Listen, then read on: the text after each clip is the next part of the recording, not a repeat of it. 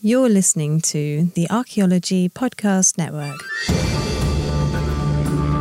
What I'm trying to say is Taco Bell has everything is the same thing on the menu, just rolled into a different shape and branded as a different thing with different prices. And it all makes you sick. Anyway, welcome to a Life from Ruins podcast. Carlton, take it from here. Well, yes. Welcome indeed to a Life in Ruins podcast, episode 164. We're going to investigate the careers of those living life in ruins. I'm your host, Carlton Gover, joined by my co-host, Connor Johnnon and David Howe. Just the three of us this week. I guess it's been a couple weeks since we've done a podcast together. I guess it's 2-3 weeks. Yeah, like less than a month for sure. Since we've all been on one. Yeah. What was the last one? That was... the Homo Naledi. Okay. Yeah, the burial practices. That was a good episode. Yeah, I was listening to that again on my way back, or my way to Oklahoma. I guess we should start off by apologizing if you guys had to listen to whatever crap Zencaster published this week for the show that Carlton and I did together. We'll apologize for that. We have no idea what's going on. Let us know if it's better, worse. It's actually really funny, and we did not fuck up that bad. Yeah, it happened to David like a week ago too. When that episode listening dropped. to yours with Charles, Connor, like it just kept repeating random things. Right? Yeah, and it seems to be only Apple, Chris said. So if you guys are listening on Apple Podcasts. Happened to me on Spotify yesterday. Did it?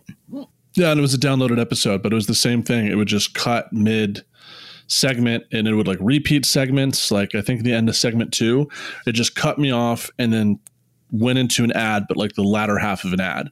Yeah, that happened to me too. It was like really weird. So I don't know what's up with it. So if you guys are listening to this episode and it does that, contact us immediately, because oftentimes we don't listen to these episodes the day they come out. So if you're having issues listening, email us at lifeandruinspodcast@gmail.com or reach out to us on any of our socials and we'll get it over to Chris, because this has been happening across the Archaeology Podcast Network.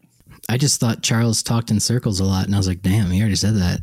No, he's very eloquent and speaks very direct and very great interview, by the way. It was good. Yeah, only because he was good. So it was easy to talk to him, and I see him every day. Yeah, it was fun. It was fun talking to him. You can also send a bunch of hate to Zencaster too if you feel like it. There's nothing wrong. They sponsor us, so maybe we don't do that. I don't know. I'm just saying. Like, well, until I see a fucking dime from Zencaster, fuck them. Fair. For that ad campaign they were supposed to do, we were supposed to get all this money. Haven't seen it yet, so I mean, like, until our bank account expands, As my grandmother would say, what can you do? What can you do? What can you do? But. Yeah, well. So, Carlton, you were gone last week. No, when did you leave? You went on an adventure recently, like Bilbo running into the Misty Mountains. Yeah, I guess you could say that. I had an impromptu trip back to Pawnee, Oklahoma. I was going to go originally for Pawnee Nation Homecoming. Decided against it because I needed to get some work done. But then, unfortunately, my uncle passed away, so I had to go back for the funeral. And so, because it happened during homecoming, a lot of my family, we all just kind of stayed for not only the funeral and the cultural practices surrounding the morning time, then went to stayed for homecoming because like we were all there. So we decided to attend. What is homecoming? So homecoming, Pawnee Nation Homecoming powwow started in 1946 by my grandfather and a couple other veterans. And the whole purpose of homecoming was to every year around July 4th weekend, bring Pawnees from across the country for a Pawnee specific powwow where a bunch of different songs and dances would occur in events. So that's where it started, was back in 1946 when all the World War II vets got together to host it. So it's hosted by the Pawnee Nation veterans. They're the ones that are supposed to be running it, the Pawnee Veterans Organization. So it's very much like contemporary powwow stay. There's like a lot of intertribal songs and contests. No, Pawnee Nation powwow is like Pawnee, a lot of war songs, and very specific. It's all just Pawnee music and activities. So it brings people.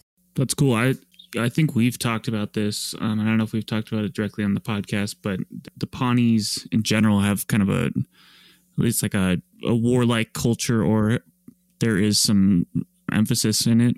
Yeah, so I mean, we're very much a warrior society. So Haduska society is what we call it.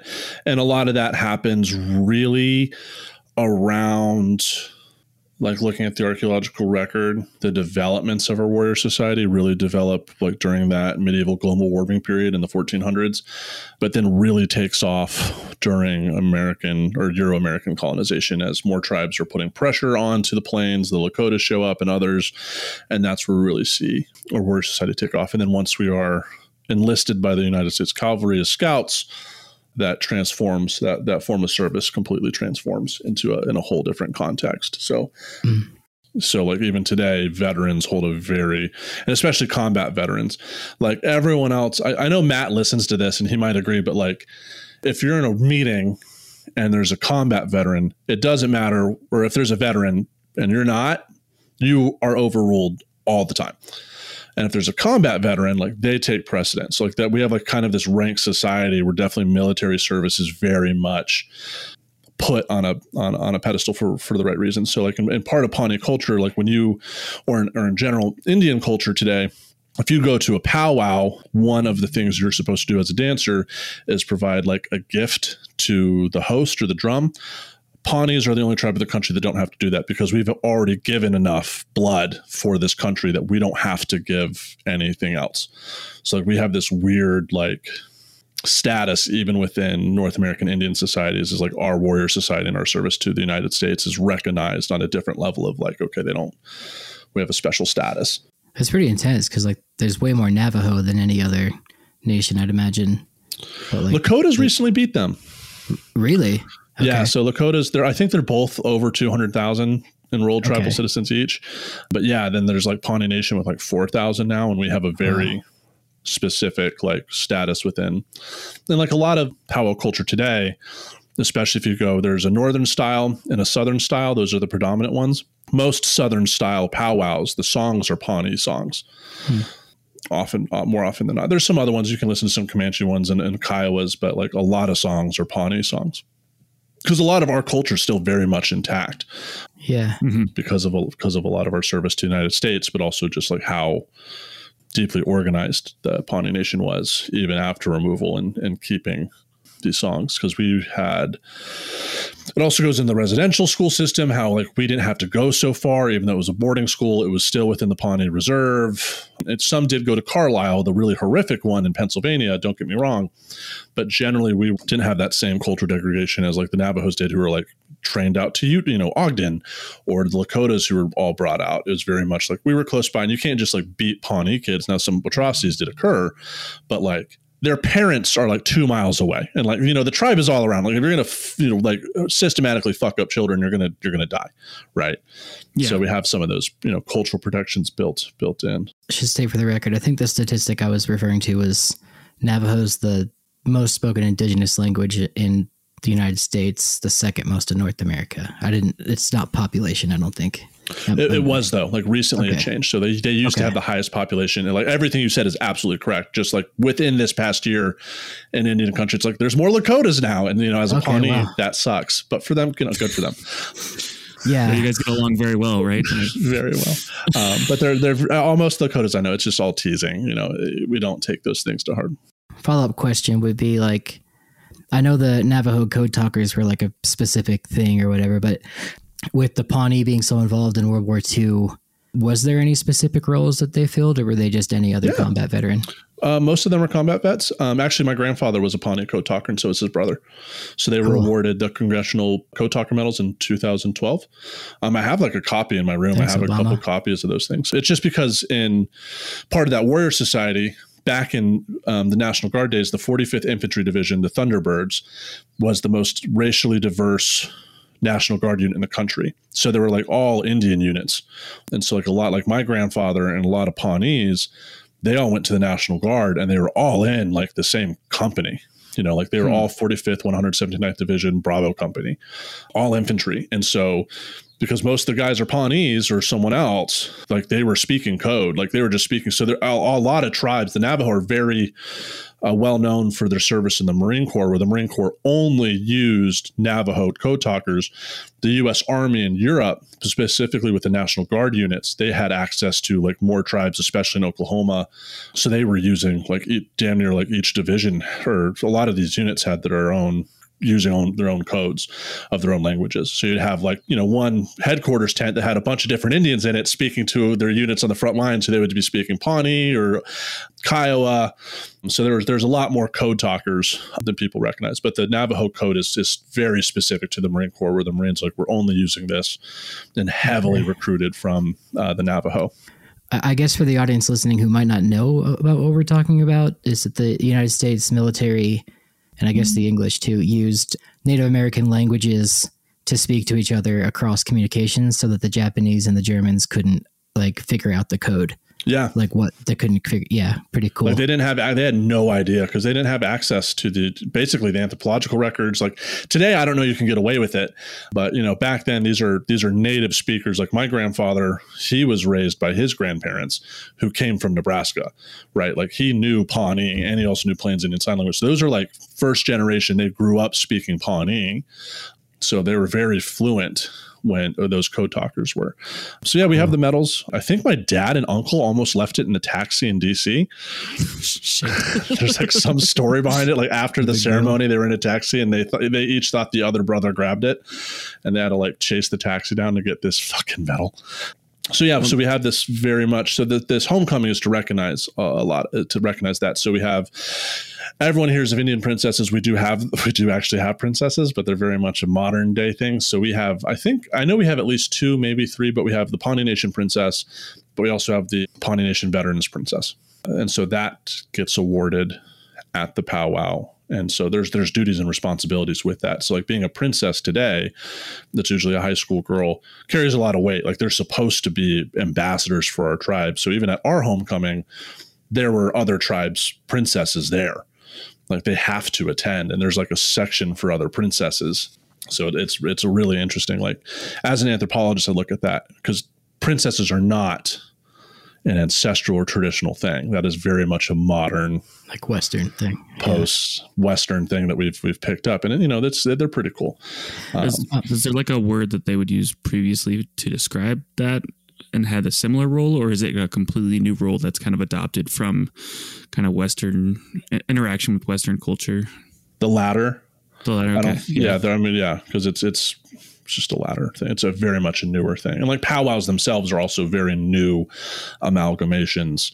Like I think they really started showing up really in the 1900s. Nico Holt told me it was like because of the Buffalo Bill show and stuff like that. Like, yeah, to make Americans like view, I mean, not like natives as if they're an exhibit, but like, just something that New Yorkers had never had contact with, Yeah, so a lot of roots of like indigenous led, because we also had our Wild West show was Pawnee Bill's World. So there's Buffalo Bill and there's Pawnee Bill. Those were the 2 major shows. Okay. Buffalo Bill used a lot of Lakotas, and what did Pawnee Bill use? A lot of fucking Pawnees. So those are the roots of it. And so that's why like a lot of powwow songs are Pawnee songs. So like we have a very firm root into powwow culture in that way.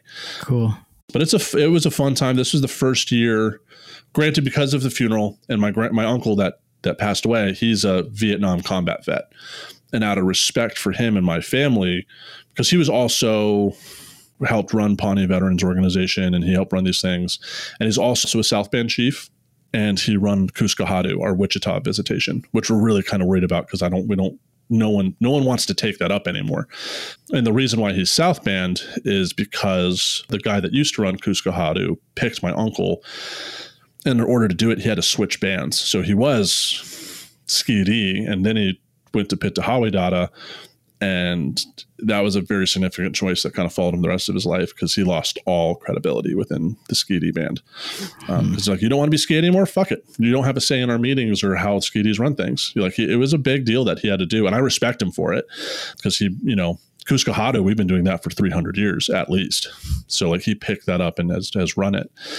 So homecoming is supposed to run 4 days, but because of the funeral, it got condensed into 2, which was it caused some issues. But I mean, I don't want you to speak on behalf of all Pawnee veterans, but have you overheard stories, or like, do you know any opinions on like what it's like for Indigenous Americans to fight for the country that killed them?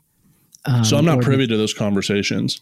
Okay. You know, it's like, that's like our warrior society. You can only be in that if you're a veteran. Sure. So like the stories that I've heard is like before the World War II guys went to war, all the Pawnee scouts that were still alive who fought the Lakotas back in the day, they got them all together and like taught them things and like told them stories, which they then utilized in Italy and North Africa and Germany.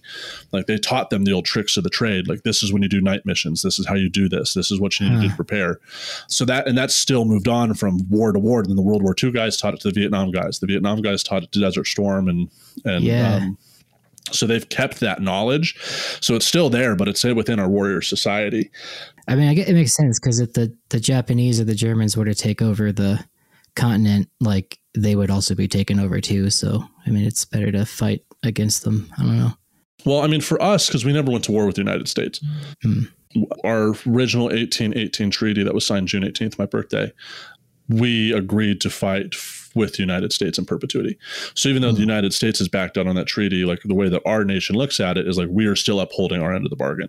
So like, I know some vets, that's how they cope. It's like, well, we're just upholding to what we said we would do, not necessarily these ideas of freedom or the United States or terrorism. It's like, we have an obligation as part of this treaty to fight for the United States in times of war. Gotcha.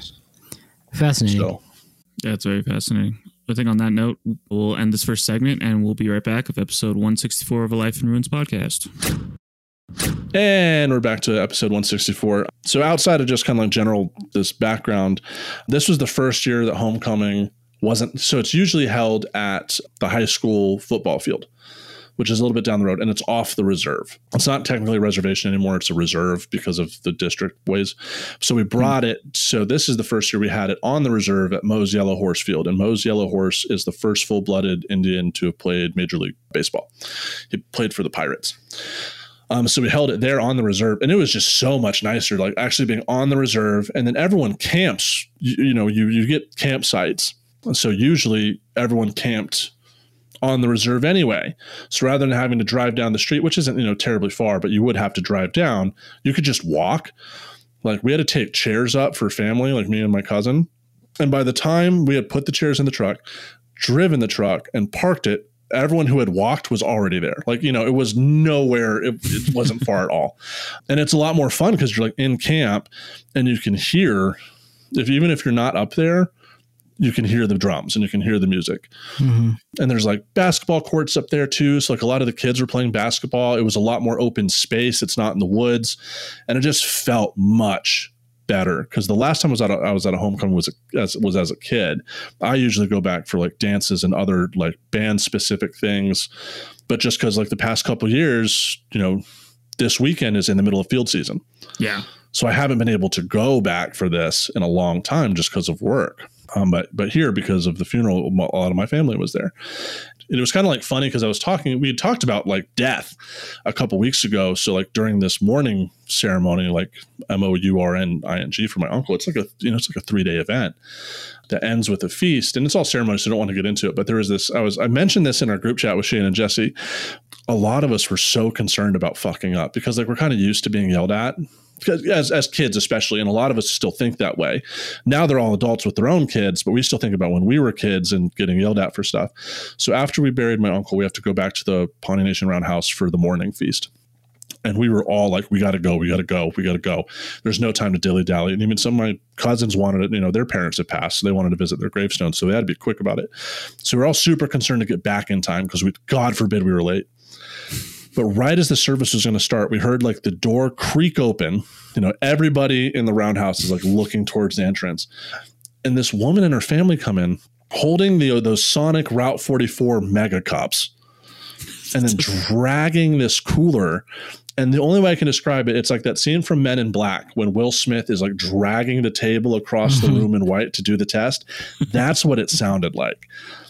And everyone was fucking pissed. And the headman of the ceremony, He gets up, the room's divided, the roundhouse is divided in two. You have family on one side, you have guests on the other. And like part of this ceremony is like, it's my uncle's last meal with everybody. Mm-hmm. And so a family, this is the coolest thing about being Indian is like, there's a family that took care of us, so we wouldn't have to do it. So family, they fed us. Like they made all the meals for my family and for the guests. And you can't say no. So like, we were breaking out Ziploc bags. So like, there's no saying no to food. You have to take it. So, but you basically take like leftovers too at the same time. But as the headman is giving his speech, he like looks to us and he starts going on this rant about how inappropriate it was to bring in Route 44s. So my uncle and aunt immediately get up and they start surveying the rest of us to look if we had brought tea, because we were all like, nope. And for once, it wasn't us that got in trouble. But we'd been talking about it when that woman came in, because it was hot down there. And I was like talking with my cousins, like, man, that actually like a Route 44 sounds great. But after that person got chewed out publicly in front of the tribe for doing that, we were like, well, thank God we didn't fucking stop at Sonic on the way home. But then we just started making memes about the whole incident, like, because that how it goes. Like my family, especially, like humor is a big deal. So like after a day, we found some funny photos of my uncle and memed the shit out of him. Like, that face when you bring a Route 44 sweet tea to the morning feast and get caught, stuff like that. And then after that was done, we were technically done mourning, and we can kind of have a little bit more brevity to have quote unquote fun and just be home, because it was fun being able to see, Matt and his role. Matt is still a South Band chief who we've had on the podcast before. And at that powwow, he's up front on center stage, judging people. He's part of the whole process. It was a lot of fun, and it was just fun to be around family, have the teepee set up, and just to be fed so much food, and just to be around so many Pawnees, because there's teepees all over the place. Everyone's pretty much in regalia, and it's a really good time. And even like tribal police from other tribes, they show up to help out, so that way our tribal police can participate. So it's this really cool like coming together of like Indians across Oklahoma to participate and be there for one another. And like our homecoming is like noted as one of the top things to do in Oklahoma for July 4th weekend. And it's free and public to anybody. Yeah, people can come all the time. Like, you don't have to jump in. There's a lot of folks from other tribes that come. And even some people, because they come from mixed Indian families, when they dance, like they're wearing, you can tell real quickly who's not Pawnee based on their regalia. But we do have like Northern style and stuff like that. But it's just like a fun time just to be Pawnee for a weekend and be around everyone. It's just a good time. And like camp hop was always fun. Fucking Matt set up his teepee. It was funny because you can tell why he did it. Like he set up his teepee right in the shaded part of a tree, but next to the tree was this huge lamppost. And like the first time I saw it, the lamppost just empties completely into his teepee flap. And I was making fun of him for it. He's like, he hardly got any sleep because the whole thing was just lit from the inside. But like even the campsites, they have water and power. So like there was the camp next door, they had 2 rotating fans in the center of a circle so they could all get blasted with AC. It was just a funny time. And it's like fun being able to go in those places. And I was like asking family, I was like, you guys ever brought friends or like dates to homecoming? And like most of them were like, no, usually you have to be married. I'm like, is it against protocol? They're like, no, it's just like, I don't want my family to fucking like tease the fuck out of anyone I bring. You know what I mean? Like they wouldn't be my friends or girlfriend again after they like a weekend with the family, because everyone's just hyped up, Yeah. And did you ask about fellow podcasts co-hosts? Is that my uncle was asking about you two, and Matt was too. He's like, he's like, are David and Connor here? And I'm like, no, I let them sit out. Like I need to be back first and then scope out the land, and then next year, because I imagine, because I kept thinking like, it'd be cool. Like I really wish I'd brought my stone tool kit, because that would have been a perfect time, especially just sitting with everybody, because we're all just visiting, like to sit down and make stone tools. That would have probably gone a huge way to do that. And people were just asking, what catching up. And now like a bunch of more of my family are starting to get PhDs. So we got into like a weird academic space at one point, talking about like indigenous ontologies and teaching. It was just like, dude, I don't want to talk about this right now. Like I don't want to talk about academia at this. You want to take a step back, especially with all your last couple of years, which has been turbulent at best. Yeah. But it was good. There's only a couple tribes, and I think about it, like there's a Potawatomi one And you have to be Potawatomi. Like they check, like you have to have a CIB, or you have to show proof that you're related to someone with a CIB to get in. Like they do the fraternity, who do you know here CIB thing. Certificate of Indian Blood, the Indian card. Okay. Like you have to show enrollment or descendancy to be able to get in. But generally those things are just open to the public. But the dances are really fun. I mean, it's not just traditional stuff. Like there's the 2-step where all the guys are out there and then women basically choose their dance partner. Did you get picked? I did, and I felt so bad because like what had happened was there's what had happened. Like there's a friend of mine from the museum board. She's on it. We were just chatting, but I was over by her family's section, and I just kind of like, she's like, "Was everything okay with your family?" And I looked over, and everybody had their eyes on me, and I started getting texts like, "Who are you talking to?" I was like, "Oh fuck!" And then I just started seeing making jokes, and then immediately it's like the 2-step came on. She's like, "Oh, the 2-step's on." I was like, "And I'm gonna go get a lemonade," and just fucking booked it and just like got out of there.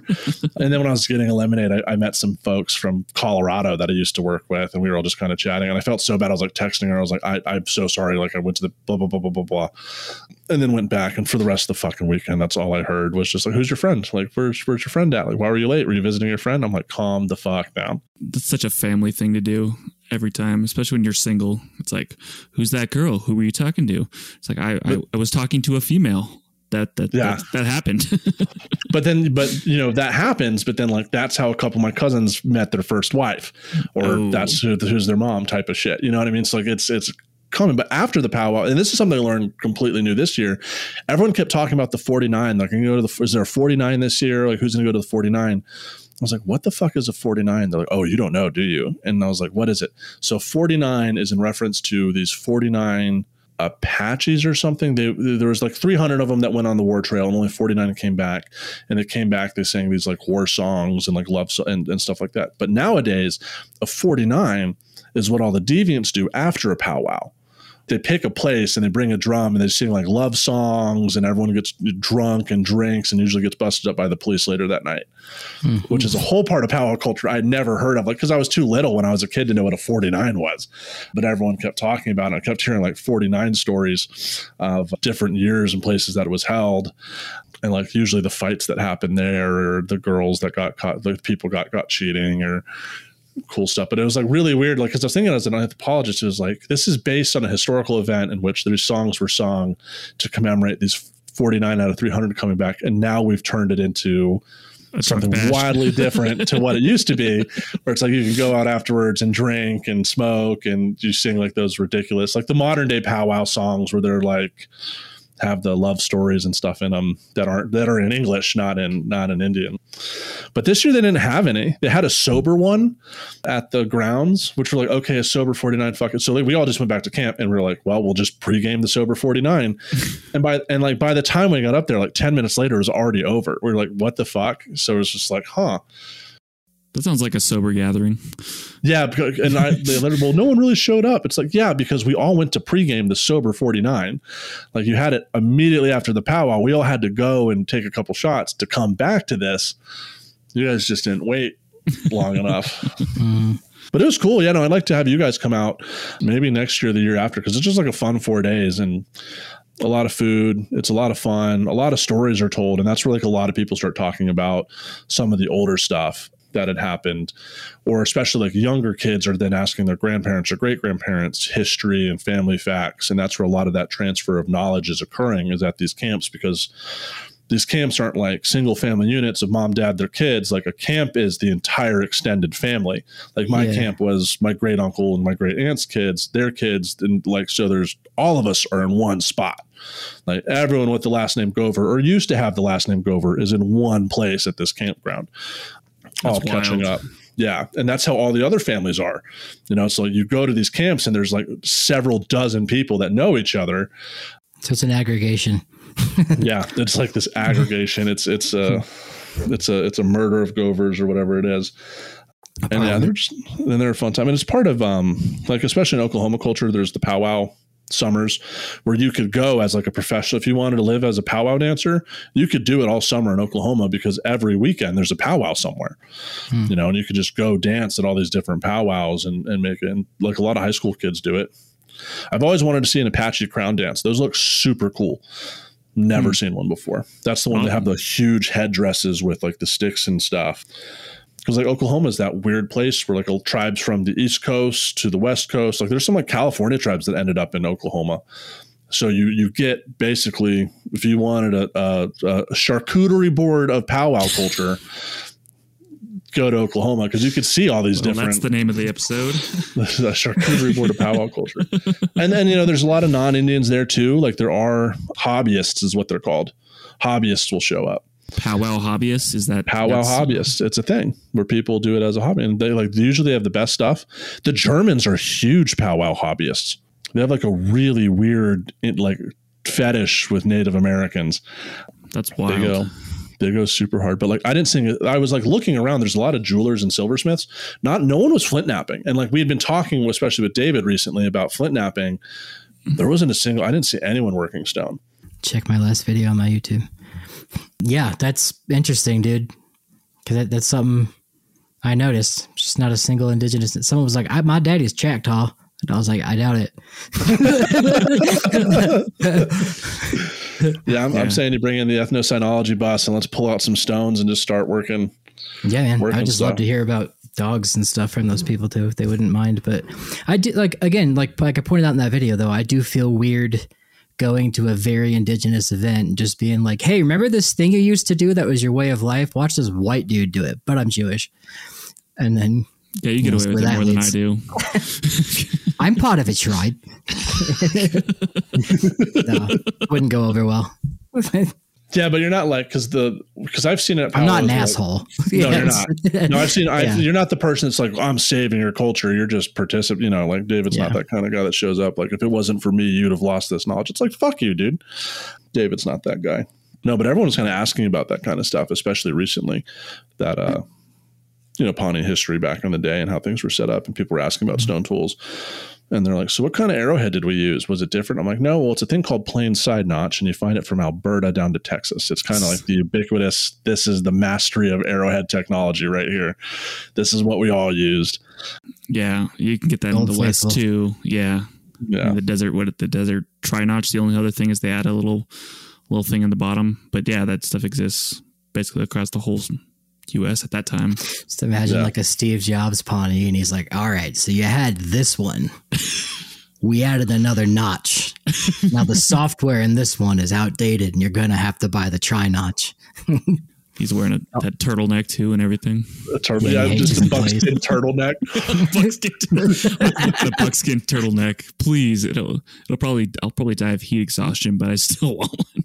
Yeah, it was a whole. It was just fun to be around because like usually the past couple of years at powwows they're intertribals or I'm up in Shoshone land, but it was cool just to see all the Pawnee swag and what everyone's doing. And you guys have seen that. I showed you that picture where I got that new ribbon shirt and the sleeves are dangling off the edge. I showed that to my sisters and they fucking lost it. I was like, where's your ribbon shirt? I'm like, so funny thing. I like showed them the photo and they're like, holy shit, what the fuck happened? And I was just like, they didn't understand the measurements.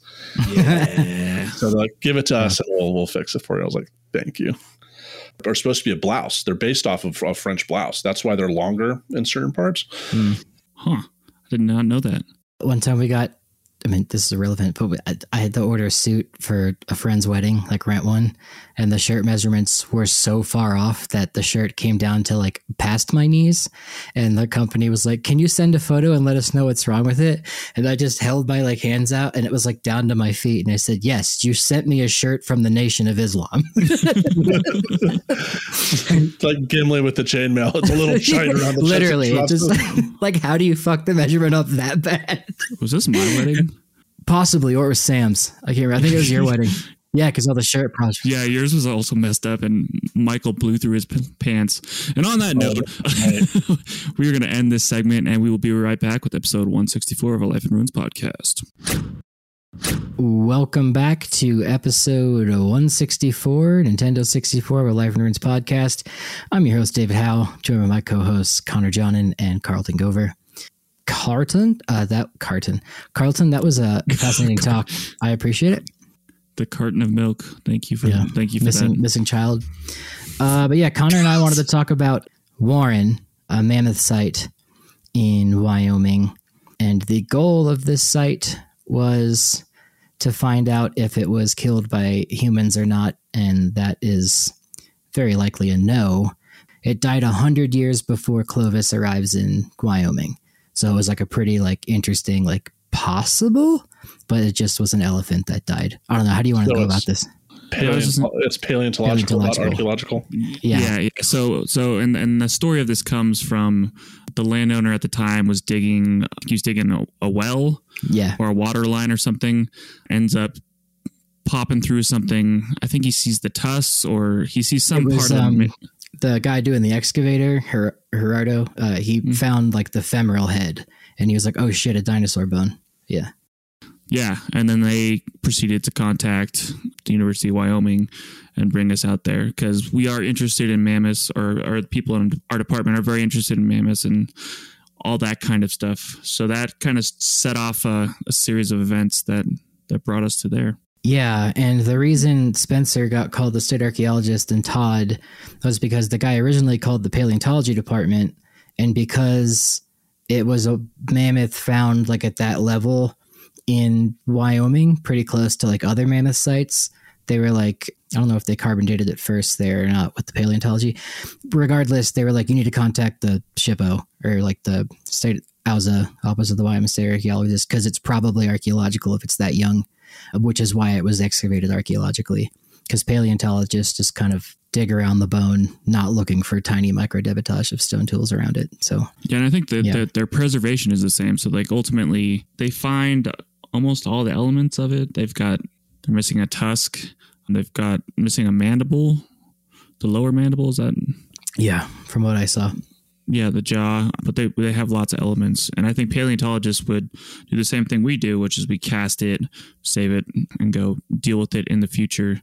Yeah. But the surrounding methods are significantly different. Like you wouldn't dig 1 by 1 meter units with a shovel or anything if you were doing it paleontologically.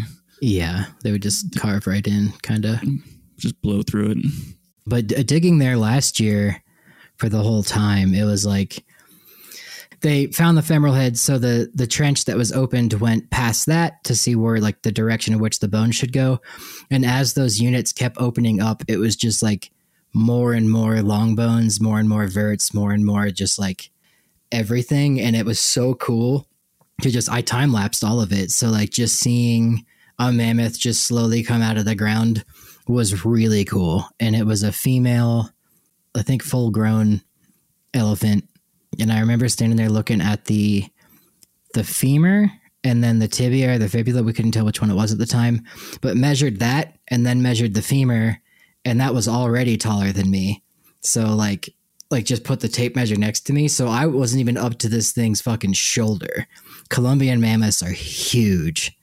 Yeah, the way it landed, or the way it kind of stopped and was preserved, is face down, which is not how mammoths fall, Not generally, unless they're tripping, like unless you trip on a rock real bad and go face first, you generally just fall in place or while you're running or whatnot.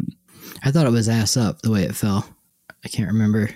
It's face down, ass up. That's the way they like to preserve. Because we were looking at the bottom of the mandible the bottom of the maxilla was sticking out of the ground.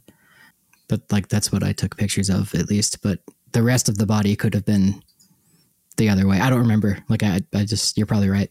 Okay. Either way, it wasn't like killed and butchered. It just like died and then got like flooded over and deposited in sediment. Lots of post-step stuff. Lots of movement of bones and whatnot. So that's interesting. It was fun to be a paleontologist for the weekend. Yeah, it was cool. Yeah, this year they had a bunch of stuff exposed. They found the tusk, which was super cool. Yeah, it was just like one of those cool things. A lot of people came out that I haven't seen in years, just like because everyone wants to come see a mammoth. Yeah. Also, some of the best field accommodations you could have. There's a house. Yeah. It's fantastic. Yeah. I'm always given beer or food. We had a question from someone on the Ruins podcast recently. They're interested in doing archaeology in graduate school, and asked like, hey, so they asked about accommodations and like just asked like, so what can I expect? And what I had to tell them was it depends on the project. It has nothing to do with the kind of archaeology you're doing or where you're located. It has everything to do with the project itself, what the funds are, what the deal is. You could be in a hotel, you could be in a tent, you could be in a car. It all just depends. Yeah.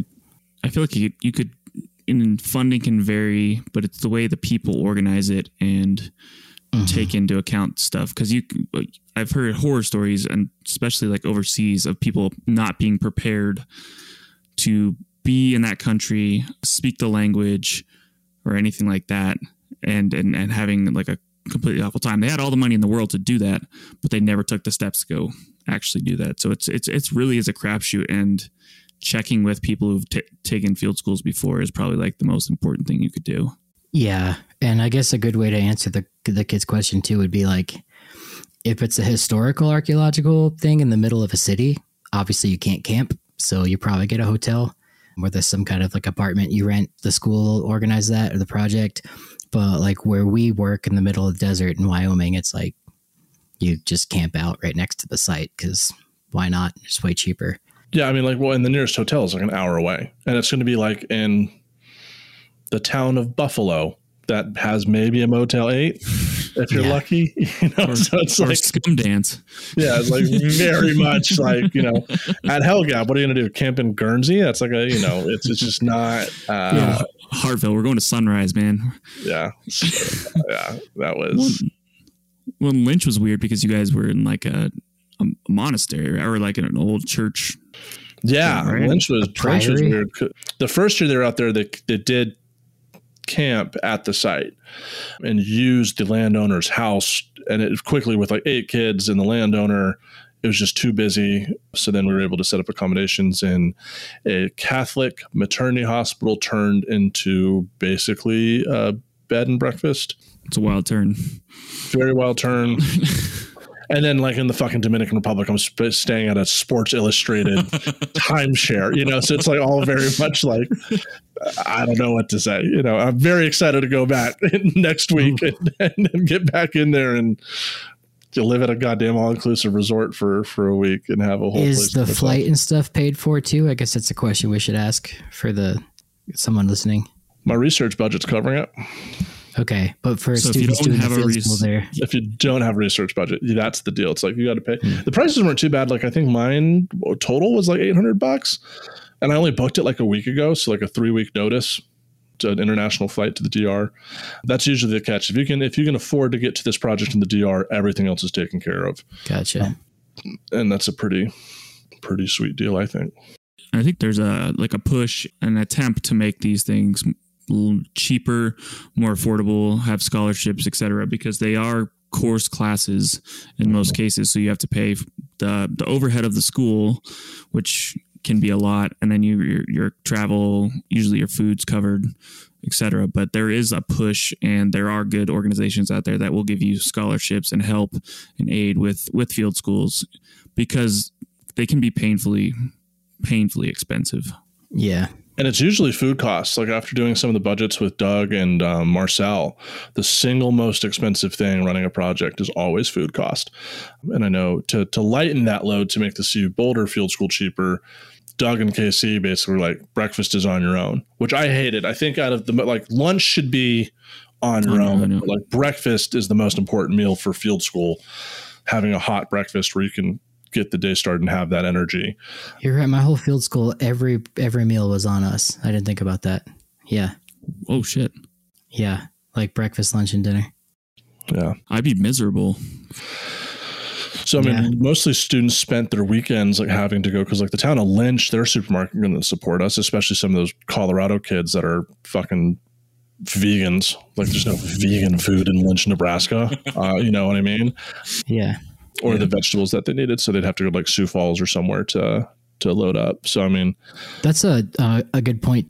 I saw a recent article about like ableism in archaeology and field work and stuff, and it made me think both ways on the topic. But like, there's no way to get around getting into a giant trench with units and digging with a shovel in a wheelchair. Like you can't do it unless you like made a specific ramp and like, you know, I mean, I guess I shouldn't say you can't. You could do it.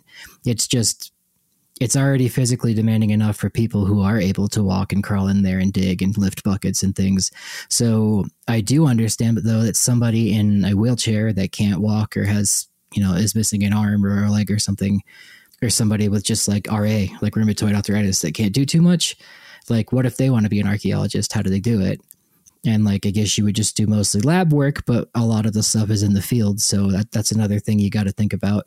I think there are field schools that you could probably find that are less intensive in those sorts of mobility ways. Maybe something historic where you're going out in the field. Work. Yeah. I mean, it seems like a really difficult topic. Like, I think we always want to include everyone, but sometimes the reality of our discipline is that it's backbreaking work in remote areas that are hard to get to, and I don't know. It's difficult. Yeah. Yeah. And I don't think that's not a comment onto prejudice against disabled folks in various shapes. It's like, it's the same. It can be this very similar to construction work, right? Yeah. It's like, if you can't physically get there or be able to move or do these things, it's like what you can't. But yeah, I know. I know there's a very big more push, like Mississippi State is doing a curatorial field school. So there's definitely a lot more pushes for folks who want to be engaged actively in archaeological collections and parts of the archaeological excavation process to get that training to be able to do the hands-on research, which I'm a huge proponent of. And I do know it sometimes gets tricky with, even one of the things that we faced a lot is single parent households not being able to do field schools because, like, what are their kids doing? Yeah. Like, you cannot bring your kid most days to, like, it's probably against university policy, let alone like the dangers of bringing someone out to lynch when it's 100 degrees and miserable. Or if you're doing school just as someone who runs a family and has to work, like, you can't just leave for 6 weeks for a field school.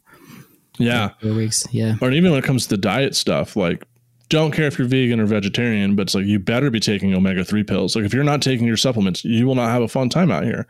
And honestly, I love those kids because especially on hot days, they're like coal mines in the Canaries. If the vegans start going down, I know I need to get everyone else drinking water.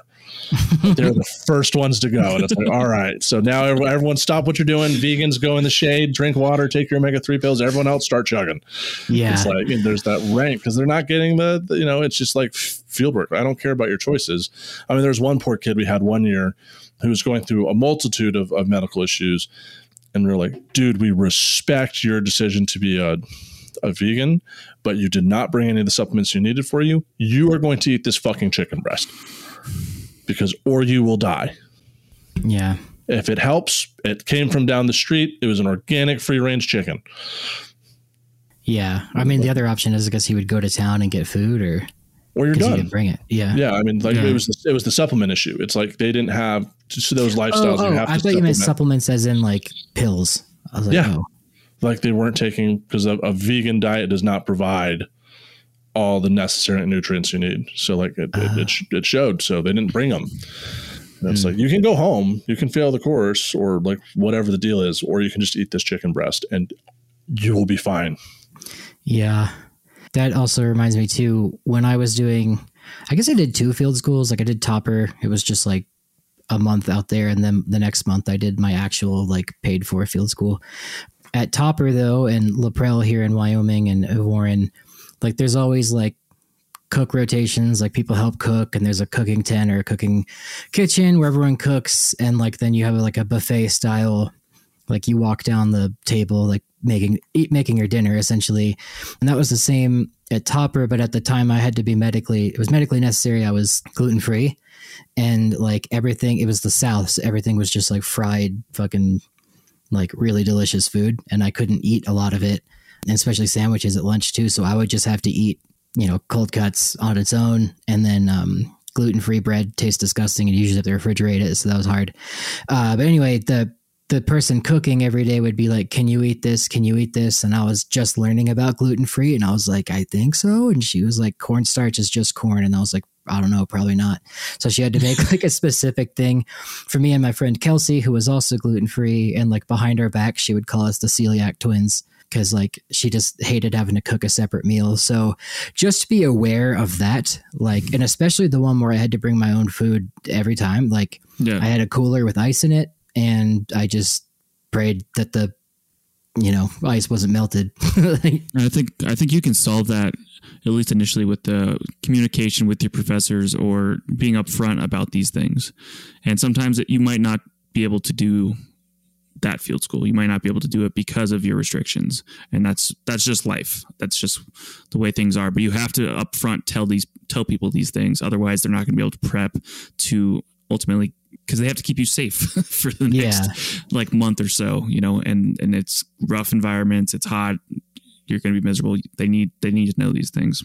As that also goes with CRM too. I mean, like when I was doing the Mountain Valley Pipeline project, I always had breakfast, and you have to bring your lunch, bolt around. Like there was sometimes, like there was one part of the project that was like an hour out that we did stop at a gas station, and everyone knows gas stations in the South all have kitchens. And so people started relying on that for breakfast. And then when we weren't going there, half the crew wasn't doing well in the morning because they thought they were going to get like a hot chicken biscuit sandwich. And it's like, yeah, you just gotta do it. Yeah.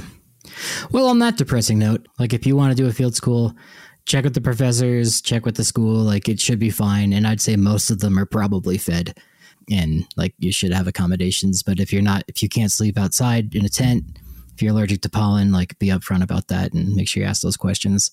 But yeah, be sure to rate and review the podcast. We appreciate it. Thanks for sending us the questions. Connor? I was just going to add one more thing. Yeah, there is a push in archaeology to work with people with different abilities. So be aware and ask around. We can probably put you in touch with people. So yeah, but thank you once again for listening. Appreciate y'all. Sorry for the Zencastr fuck up if it happened, Let us know so we can take care of it. Yeah, absolutely. Yeah, that's it. Peace out.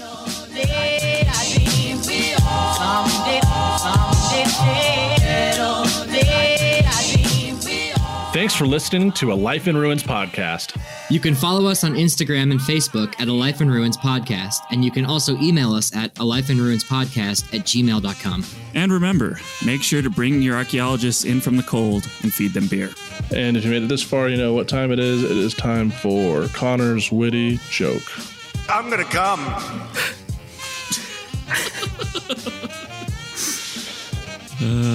What do you call a number that can't keep still? A roaming numeral. Wow. It's pretty good. Scraping the bottom of the barrel on that one, Connor. Oh, that's where I live. Daddy, chill. Okay, with that, we're out.